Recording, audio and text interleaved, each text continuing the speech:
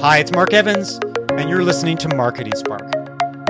Over the past 18 months, LinkedIn has transformed from being a platform for job seekers and recruiters into a thriving community teeming with content and insight from people around the world. Personally, it's been a game changer for my marketing business. Michael David Chapman was way ahead of the pack when it came to recognizing the power of LinkedIn. In 2017, Michael started using LinkedIn to talk about his personal and professional challenges. One thing led to another, a massive understatement. And Michael has established himself as one of the leading voices on LinkedIn with more than 250,000 followers. Michael is the founder of Lead In Social, a digital agency that helps entrepreneurs and business owners use LinkedIn to extend their reach and grow their businesses. Welcome to Marketing Spark, Michael. Hey man, thanks for having me. What a great intro. Appreciate it. How you doing? Thank you. Let's start with a loaded question. What's your take on how people have embraced LinkedIn over the past 18 months? Last year, in March or April, I kind of climbed on the platform thinking it was the same old LinkedIn and was pleased and excited to discover it had changed. So I'm curious about your take on how the platform has evolved while we've all been locked at home over the last 18 months. Mm-hmm.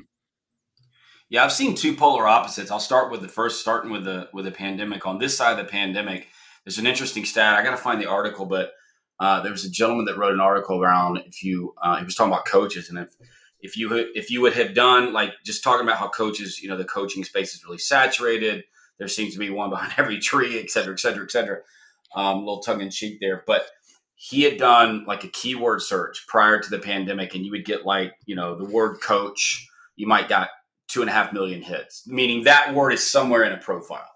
Now it's it's approaching 3x that. So I think people that found themselves displaced because of things out of their control, or even in some cases they had planned a digital transition or to begin to start doing something in the digital space. Maybe they found themselves flat-footed in that space specifically.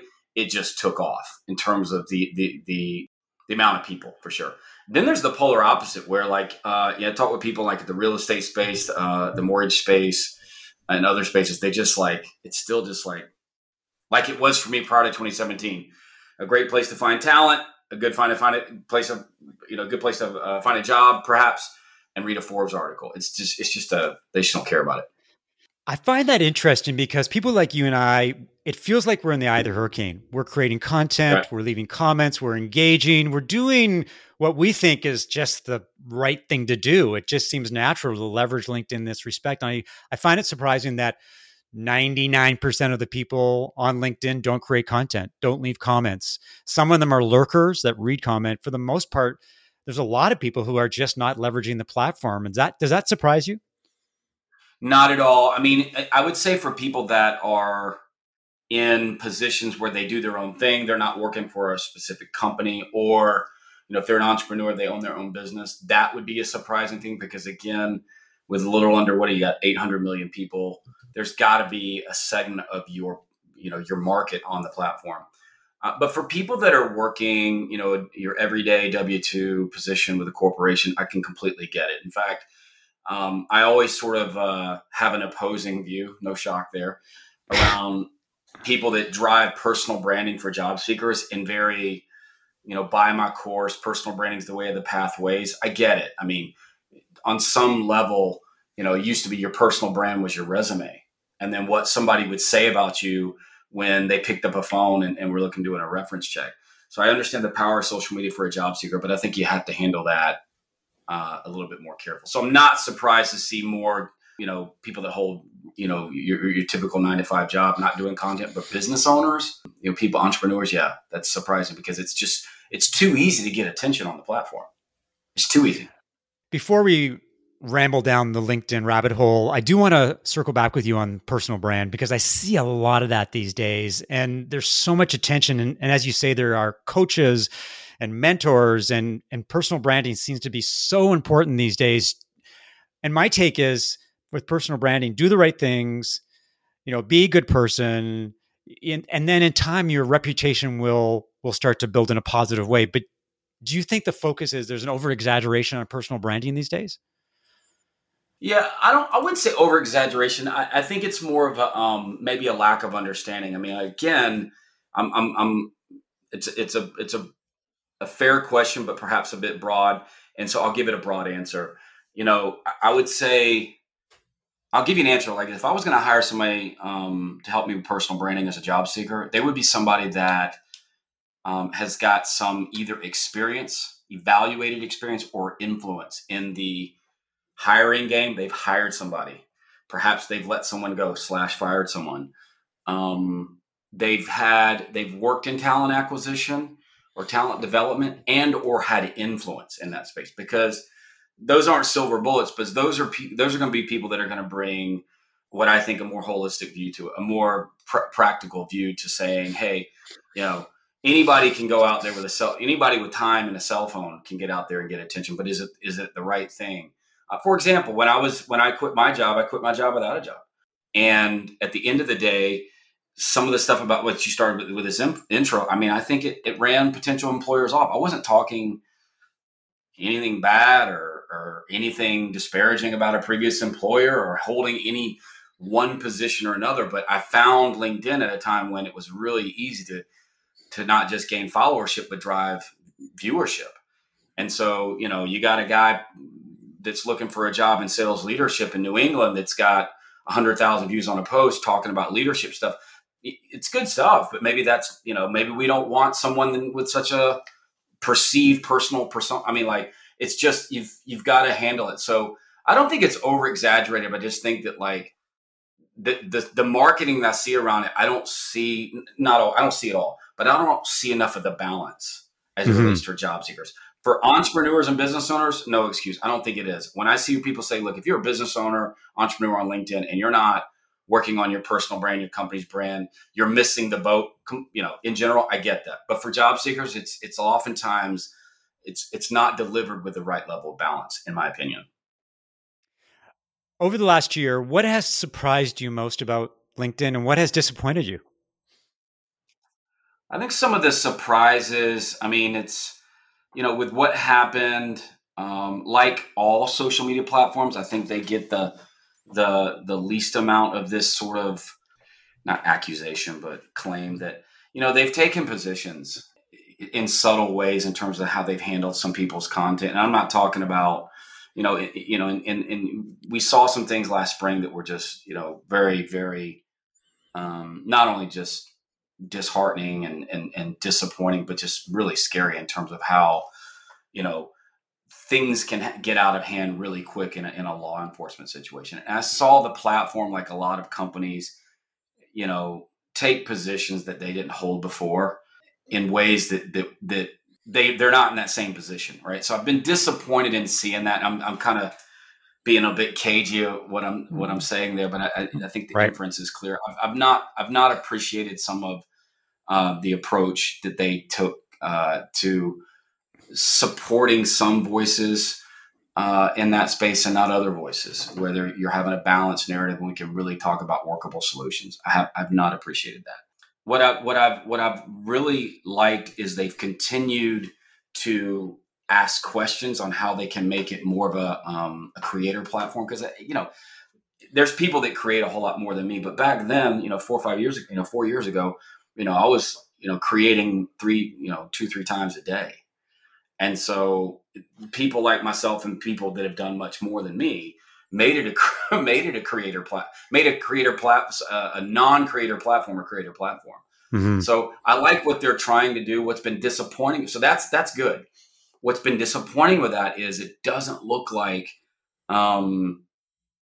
they're always really canvassing and seeking out input from the membership of people that, have been around and done it. And that doesn't have to be me, but, like, when's the last time you got an update from LinkedIn that said, this is what we just did, this is what we're doing. And, oh, by the way, it came from, not these people, but this is what we did to really listen to our members and really give them what they want. That's been probably my biggest frustration. But again, it's like, that's such a small thing. I mean, it's a great place to be. They make it, like I said, very, very easy for you to not just find people to do business with or to hire or to be hired by. I mean, what other platform has? I mean, this is a great thing to give a huge. What other platform has a sales navigator, right? Where while Facebook's got two how many? What is it? 3 billion? How many people on Facebook? 3 billion. They Yeah. don't have they don't have anything like Sales Navigator. You can't find people and niche down to a very narrow target of potential prospects like you can on LinkedIn. They do a terrific job with that, with all its imperfections.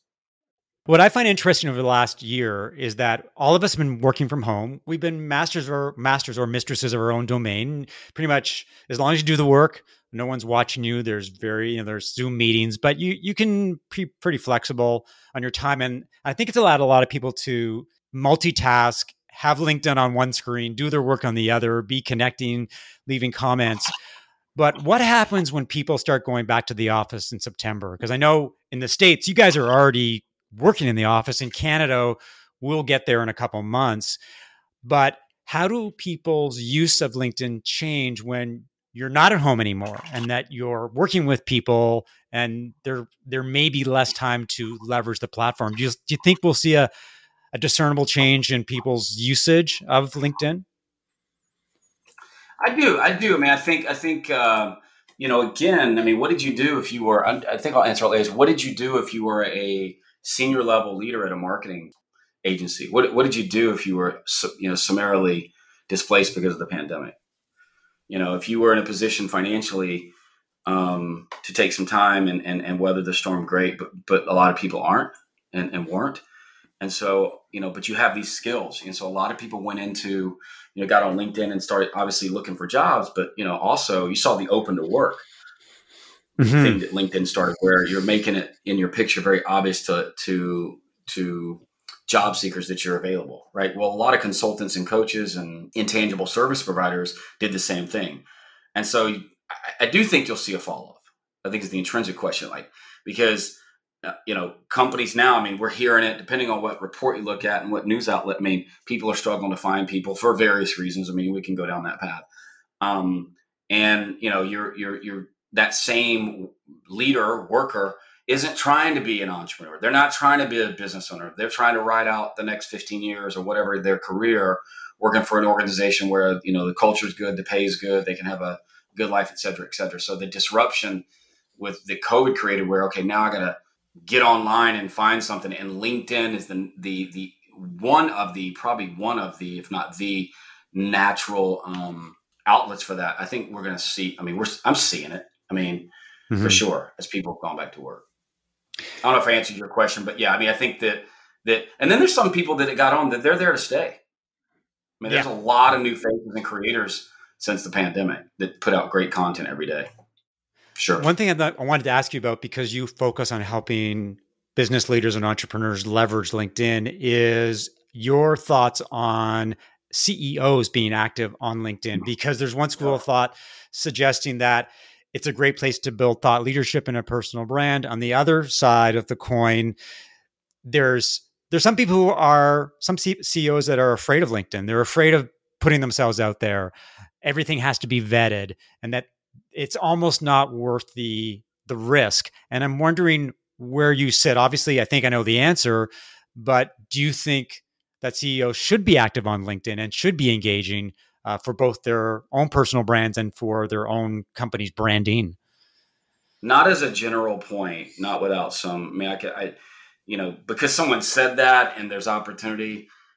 No, I would say if you're in a, which most businesses are, if you're in a business where it really matters to get a sense of what it's like to work with not just the CEO, but the organization. And you have the time, and again, let's just talk about a privately held company, right? Because I think the dynamic is a little bit different when you're publicly held, and all of it comes with that. So, and of course, I've never been a CEO. I'm just having worked with CEOs in both spaces in what you're talking about, and some that we work with now. A lot of times they choose to sit in the back seat. They're part of the creative process or the energy on that side of the marketing side, but they really want They want to be doing other things. All right. And so what I'd say to the CEO is not so much should you be out there, but at the end of the day, whether it's you or your team or whatever, if you're not there, here's some numbers, right? I mean, like there's almost 800 million people on this platform. It's still, here's a fact. It's still an algorithm. While they're changing it all the time, you don't need ad spend to get organic reach.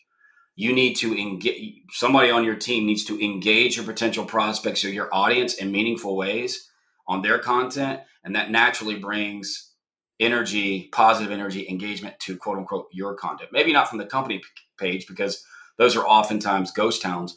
But, if you have your senior director of marketing, if you're put it this way, if you're a $25 million company that's got 70 employees, whatever it is, and you've got a marketing person that's not doing something on LinkedIn and you're in the roofing business, you're missing out, whether it's your CEO or not, whether you're the CEO or not. So does it need to be the CEO? No, you could argue, listen, what's a CEO doing sitting around putting out content on LinkedIn? I mean, it's just, you're not going to make everybody happy. What I would rather say is whether it's a CEO or somebody in marketing or a frontline account executive, somebody needs to be out there holding the flag of your company brand and going up the hill with it, because your competition's doing it. Their competition's cracking it and figuring it out. I mean, so you're hearing that all the time for sure.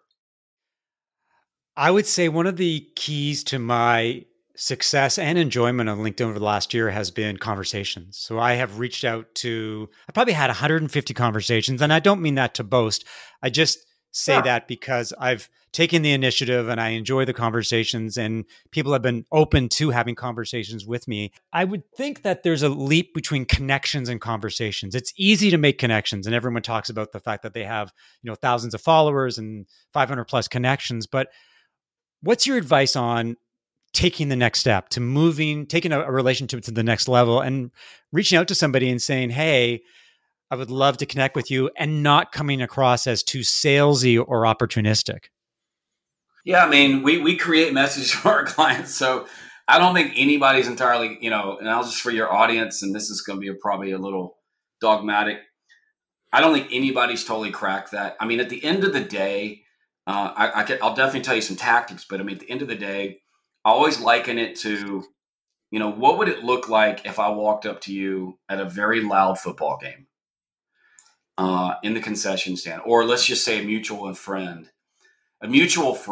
right? Your brother, we both know your brother or sister or spouse, whatever, invited me to a football game where you knew I was a potential client for your marketing business. You're in the marketing business, by hearsay or by word of mouth, whatever, that I could be a potential client. So you and I are there. Where are you at? Where are you located, by the way, Mark? In Toronto, Canada. Okay, so it's not going to be a football. It'd be a hockey game. A hockey game, yeah. Might be a football. It'd be a football game if you were down here in New England. Let's say we're at a New England football game, because I'll do what Americans do, where we make it sound like it's all about us, right? In the third quarter, by that time, you and I have built rapport. You haven't tried to, my name, I've got kids, but like, you haven't really started to talk to me about the business. Now imagine a scenario. I'm like, hey man, let's go get a refill. And I'm like, hey, now what do you do again? That would be your 3 to 6 seconds of time to get my attention. That's how you need to treat outreach, right? I mean, that takes a lot of thought. And I know that's like a very, probably not so likely example that would happen in real life, but that's the best metaphor I've come up with that's helped us increase our conversions with our clients. Because what's happening is, first off, everybody's sending everybody messages on this side of the pandemic. Less so now, presumably, but and they're not all, but people are trying to get appointments to talk about their service, to talk about them, how they can solve that person's problems and close deals. I get it. I totally get that. I think one of the best ways is to just remember, how do you want to be talked to? And that's not going to fit everyone. We've got campaigns where we don't send the conventional send a personalized message. I mean, that's been around since the beginning of that's been around since Reid Hoffman started the platform. I mean, my God, people are still preaching that without a lot of data. There is data out there, but it's just changed. Because everyone said, okay, I'll send a personalized message. And then, hi, I was looking at your profile, and they send a terrible one. Right. Like, it's like, so what the more defined answer I'd say is, building your approach and outreach around your client is the key. That takes time.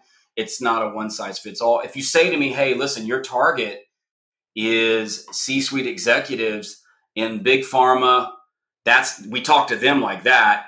Mid-level leaders in e-commerce, we talk to them like that. And frontline leaders in manufacturing or transportation, we talk to them like that. Well, you can boilerplate some of that.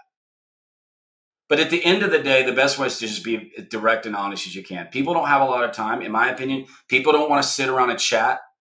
I'll speak for myself. If you want to chat with me, I'm going to be like, let's get on a call. I don't want to sit there and text all day. So, but again, that's subjective. Some people, that's all they do. So it's about knowing your client. I will say one thing, and just around that success, you got to try things and measure it. One of the reasons why people will preach ad nauseum around, direct outreach doesn't work on LinkedIn is because a lot of times they're not measuring anything. If you're not measuring each conversion or response rate, conversions and response rates on every single touch, you're really not saying that with anything empirical. So I think at the end of the day, treat people like you want to be treated. Sometimes coming right out and saying, hey, Mark, thanks for connecting. A little bit about me. I am a blank, blank, blank, blank, blank, blank. And in that blank, blank, blank, that touches on your pain or presumed pain. Hey, would you like to have a call? That still works, depending on what you're selling.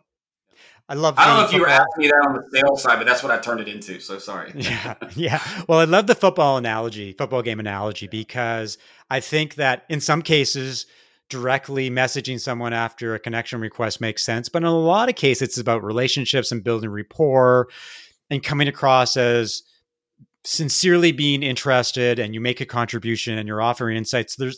You've got street cred, and you've got some points, and you can cash those points in to request a conversation. And that's a natural way of building relationships. Again, if I walked up to you and your spouse at a football game and I said, hey, I just want you to know, I really think, and paid you a compliment, how would I say that? It's the same transferable point. That's so aggressive. I mean, who's doing that, right? Nobody. Right. You treat people with care and respect. Should I send a message, not a message? That's all that should be driven by not just your approach, but what converts from a numbers perspective. One final question before we get into the rapid fire round, which is always a lot of fun.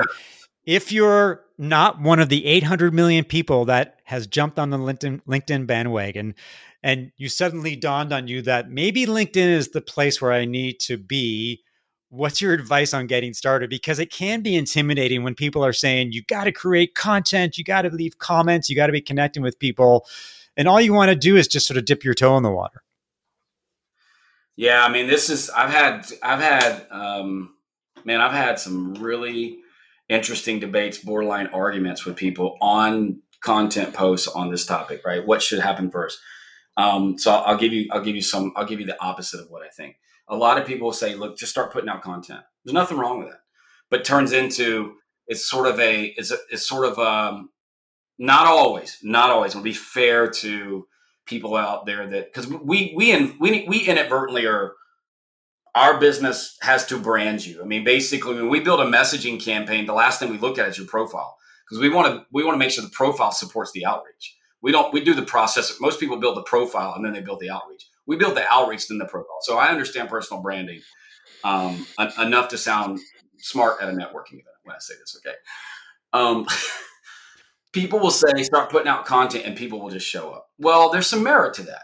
There's a lot of merit to that, especially if it's tailored to the right target and it's authentic. Let's use the word genuine, authentic, and you're very niche and all of these things they talk about.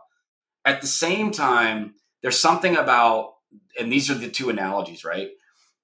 Content marketing is like you driving by, you having a product and you driving by my house and throwing, whatever it would be. Let's say you throw a newspaper, or you throw an advertisement in my front yard, or you hang it on my door. There's a reasonable chance and let's say it's folded up in the center of something. There's a reasonable chance that I'm not going to read that. Number one, there's a reasonable chance that I may not even see it for a week. When I open it, I may not see what you want me to see, et cetera, et cetera. That's content marketing. All right. Direct outreach is, hi, Mark. There's probably a 50, I don't know the odds because I'm not a mathematician, but I'm just going to 50-50 to make more. There's a 50-50 chance that's either going to go bad or go dormant or go good. So direct outreach, when people, one of the constructive points I have around just people that are heavy content marketing, it's not as direct and it's not as measurable as direct outreach, because direct outreach is a literal knock on someone's digital door.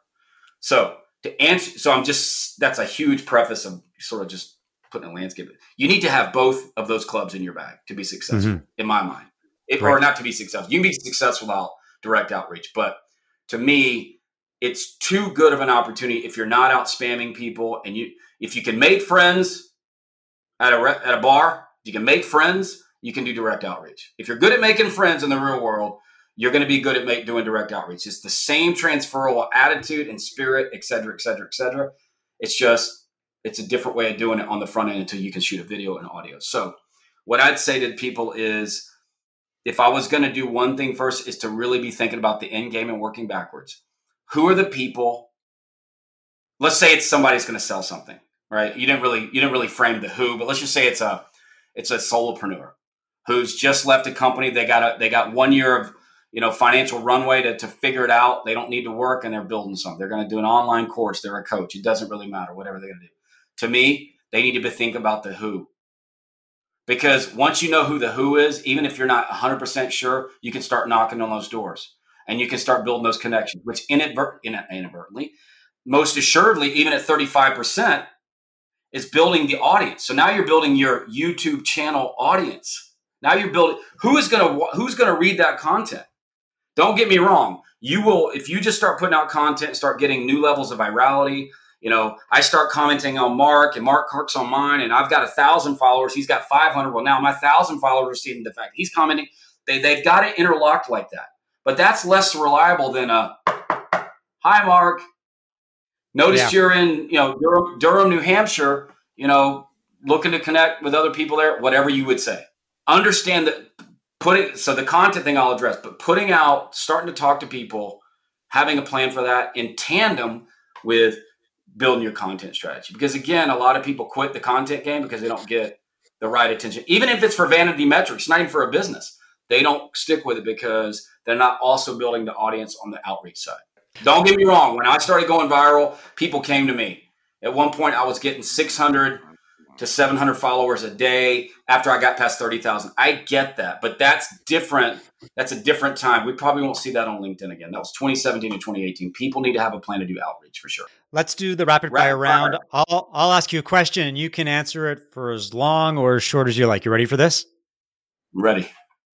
Does LinkedIn launch a Zoom-like service? Yes. Does it launch a Clubhouse-like service? Yes. Yes. Why are you hesitant?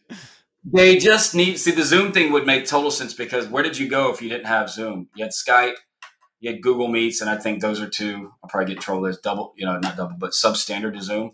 I think they missed an opportunity, but definitely Zoom. Clubhouse only, definitely Clubhouse, but only go talk to people that did Clubhouse early on. And bring them in and talk to them and say, hey, how do we do it and do it better? Go ahead. Will groups be as good as Facebook groups?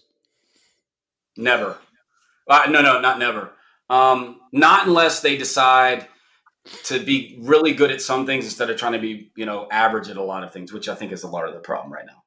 Will LinkedIn offer analytics for personal accounts, or will it allow Shield.ai to dominate the market? I think the question is, will they mimic what Shield is doing? I'm still surprised that they're not, and I've used Shield. I have clients who use Shield. Are they approved? I'm still surprised they're not an approved vendor. They haven't figured out to help take that to another level. They got the views, likes, comments, and shares, but I just don't think. I think that's a long-winded answer. That's an example. And again, I don't know. I don't work there, but Shield's been around for how long now? That's an example of, obviously people want it. People like it. They want to understand things. And, if you're an analytic geek like me, you're getting into, you did 500 character posts on Monday at 2:00. You get another 500 character post on Monday, but a different topic, and you're tracking that and you want to understand the conversions. That's an example of them not listening. No, I don't think they'll do that.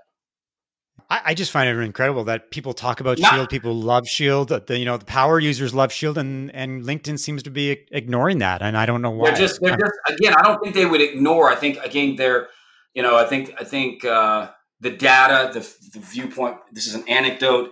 They're more interested in other things like ad spend, what they're going on with their ad business, Right. and I mean, like,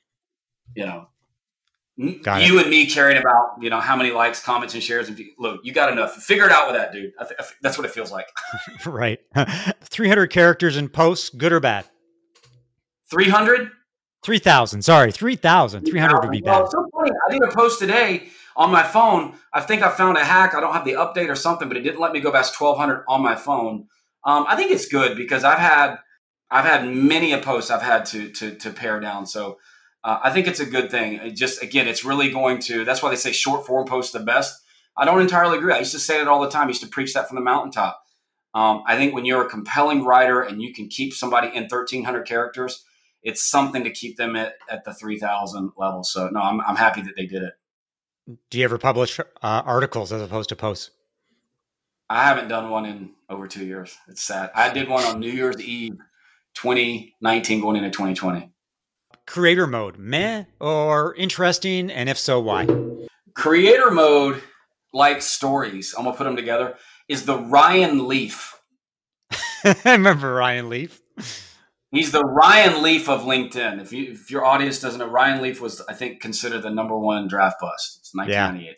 Yeah. So it's not, I mean, intrinsically, I know what they were trying to do. But and again, people have sworn like I'm getting more views, I'm getting this, I'm getting that. But then when I hear them say that they're not comparing, they're comparing a highlighter to a pen in terms of the post style and time and day and all that, I haven't seen a compelling thing for it. I like that they're trying to do things better for creators, but again, it just looks like I'm not sure who their sample set was to look at and who they talked to. LinkedIn Stories, a complete bust? I don't think it's a bust. It's just like, tell me how to, I like what I really liked about it. Like I like with polls is where it seemed like once you would post a story, they're pushing it outside your network. So whereas like a regular text post would go, I think it used to be they would, the algorithm would send it to the first 10, maybe 25% of your first degree network. Stories were going the total opposite. It was like 80% to the second and third degree. I loved that. But the problem is you can't get analytics. You can't download the information. Like if I put out a story about, the next best water bottle, in a commoditized environment and people are all going crazy about it. I got to do screenshots to see who engaged it and viewed it and whatever. Same thing with polls. It's just like, that goes back to your Shield analytics thing. I mean, they have a huge opportunity. My question back to anybody is, would you pay $25 more a month for better analytics? I would. I'd probably pay more than that. Publishing a post every day. There are evangelists who say that it's absolutely necessary, and others suggest that as long as you're consistent, maybe 1 or 2 a week, that's good enough. What's your take? I never liked that discussion without, well, what are you trying to accomplish? I mean, I know I beat that horse like I did on Clubhouse. I used to post at the height, I was doing 3 to 4 times a day. It had a direct relationship and followership. When I got to probably 35,000 followers, more posts drove more followers. There's no doubt about it. Because intrinsically, I'm communicating relevancy in the algorithm, no matter who's engaging. So again, if you're trying to get more followers, I'm a fan of it because you're just going to be in the feed.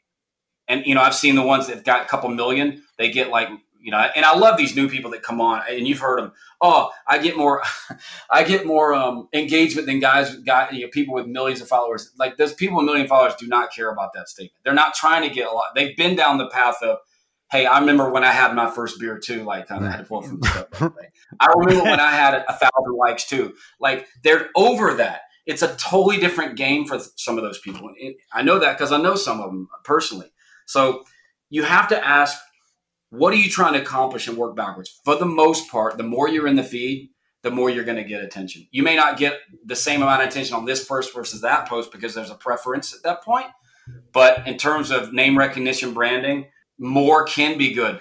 The unfortunate side of that is more that's like terrible is not a good thing. So this is what people are probably that are listening are waiting for me to say. If you're putting out like clickbait stuff that, a fifth grader with a cell phone and time could do, that's not a good thing. So if if you're in game, you got to understand your end game. And if you have relevant, and I don't like saying quality, because what's a quality post? I don't even like that. What's a quality post? What's good content?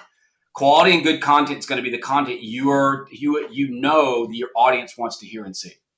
In among other attributes. If you're doing that and you're serving them, I don't have a problem with more than once a day. Do people underestimate the value of comments? This isn't quite a rapid fire. They do. Comments is how. I took some time off. So anybody that's followed me was like, oh, what's he talking about? Like, I built I built more of that follower base on my comments than I did my content. Even though I was posting that much, when you show up to a popular person's post that gets a lot of engagement and you provide a lot of value, and not just to do it, but you're bringing a lot of value to the conversation, you can see the result. People have said, and I agree, it's a giver's gain algorithm. There's some type of relevancy improvement, an algorithmic score, magic thing behind the scenes. I've never seen it that goes on when you're giving to other people. Whether you believe that's an algorithmic thing or not, I just think it's a good thing. People want attention on their content. They want the right attention, but they want attention. No one's putting out content to get zero attention, right? That's called journaling. So I think people underestimate it because they don't see the immediate ROI, but people that have been doing it, and I know that people that do it, they get it. They've seen the increase, not just in their followership, the increased engagement on their content. And if they're doing it for their business, some type of indirect, maybe about 5, 6, 7 degrees of separation, ROI on their business. Final question, and this may not apply to you because you've been on the platform for 4+ years and you have a huge following, but should people accept every connection request? No. Why not?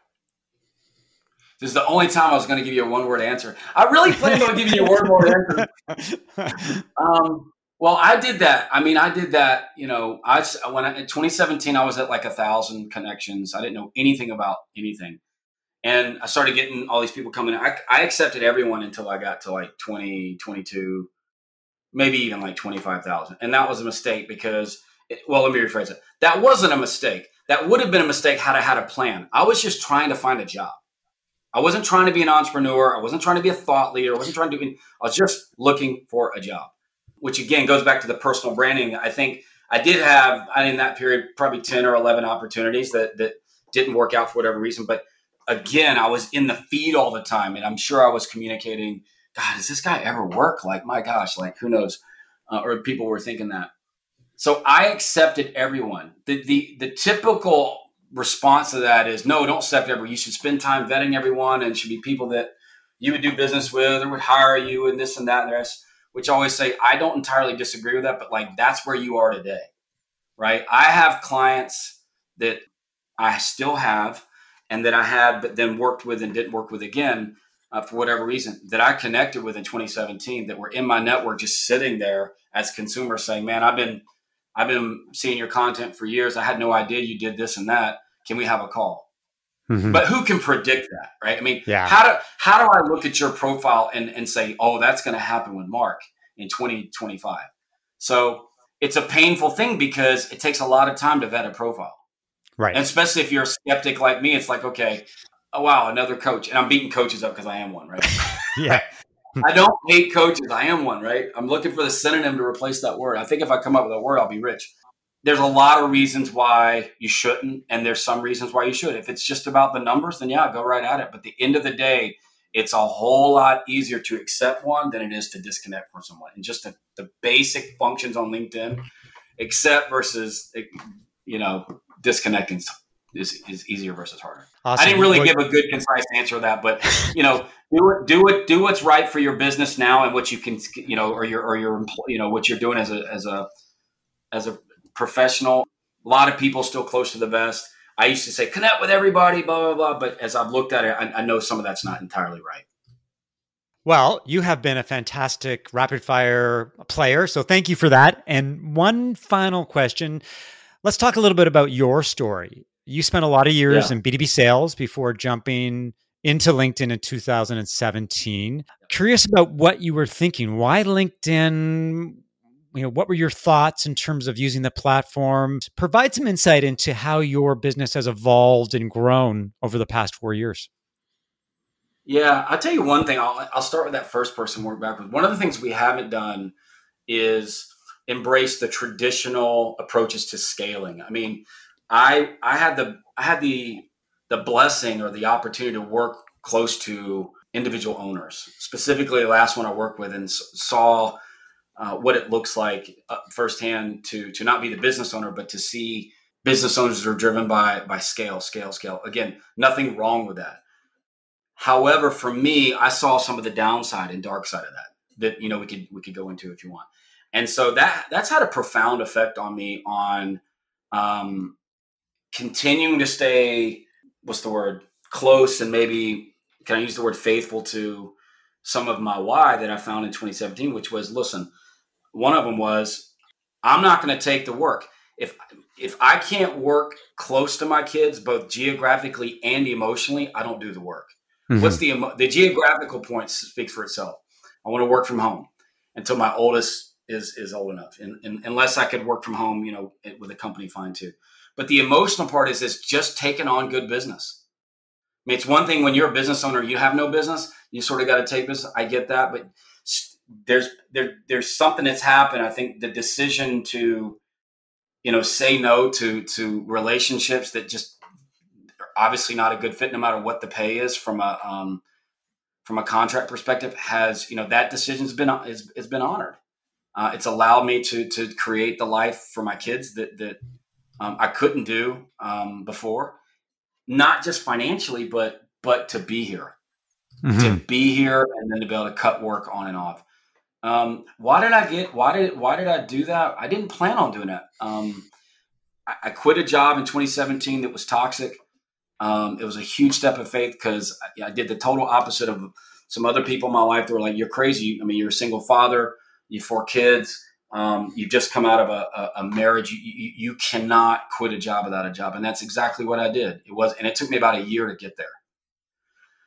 So, and for me, the reason I did is I just wanted, there was something in me that I can't entirely explain, that I didn't want to look for a job on his time. I'd always done that. It wasn't like that's, I'm not casting shade on that, but for me, it just was this place you get to where you're like, no, I'm going to do it different. Something else is calling me. And that's exactly what it was. I got on the platform. I mean, like the first week I got on the platform to look for a job, I just saw the feed and was like seeing all these, there were some pretty, what are now big names putting out this, like, they were all pulling from Peter Drucker and, leadership, Good to Great, Jim Collins. I'm like, oh man, like I had written on my phone. I have a newer phone now, but in the cloud, I had 2,000 to, I don't know how many, it's about 2,000 plus journals that I had written about the loss of jobs, the loss of a child, 2 marriages, moving 4 times, growing up fatherless. I had all these journals. And so I didn't start sharing the journals while I was looking for a job, but I started to share some of the learnings while I was looking for a job. And I just took off. I mean, I remember December 2017. I remember a 500, 600, 700 character post. A bad day was anything less than 100,000 views. They were handing views out.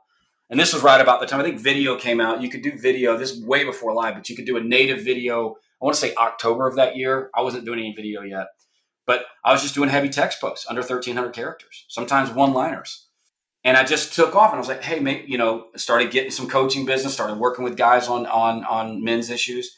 And then I started hey, can you show me how to write content? Can you do this? And how does LinkedIn work? And I was like, oh, I'm not about to be a LinkedIn coach, expert guy, whatever. I don't have that. I've done my best to not have that there. Again, there's nothing wrong with that.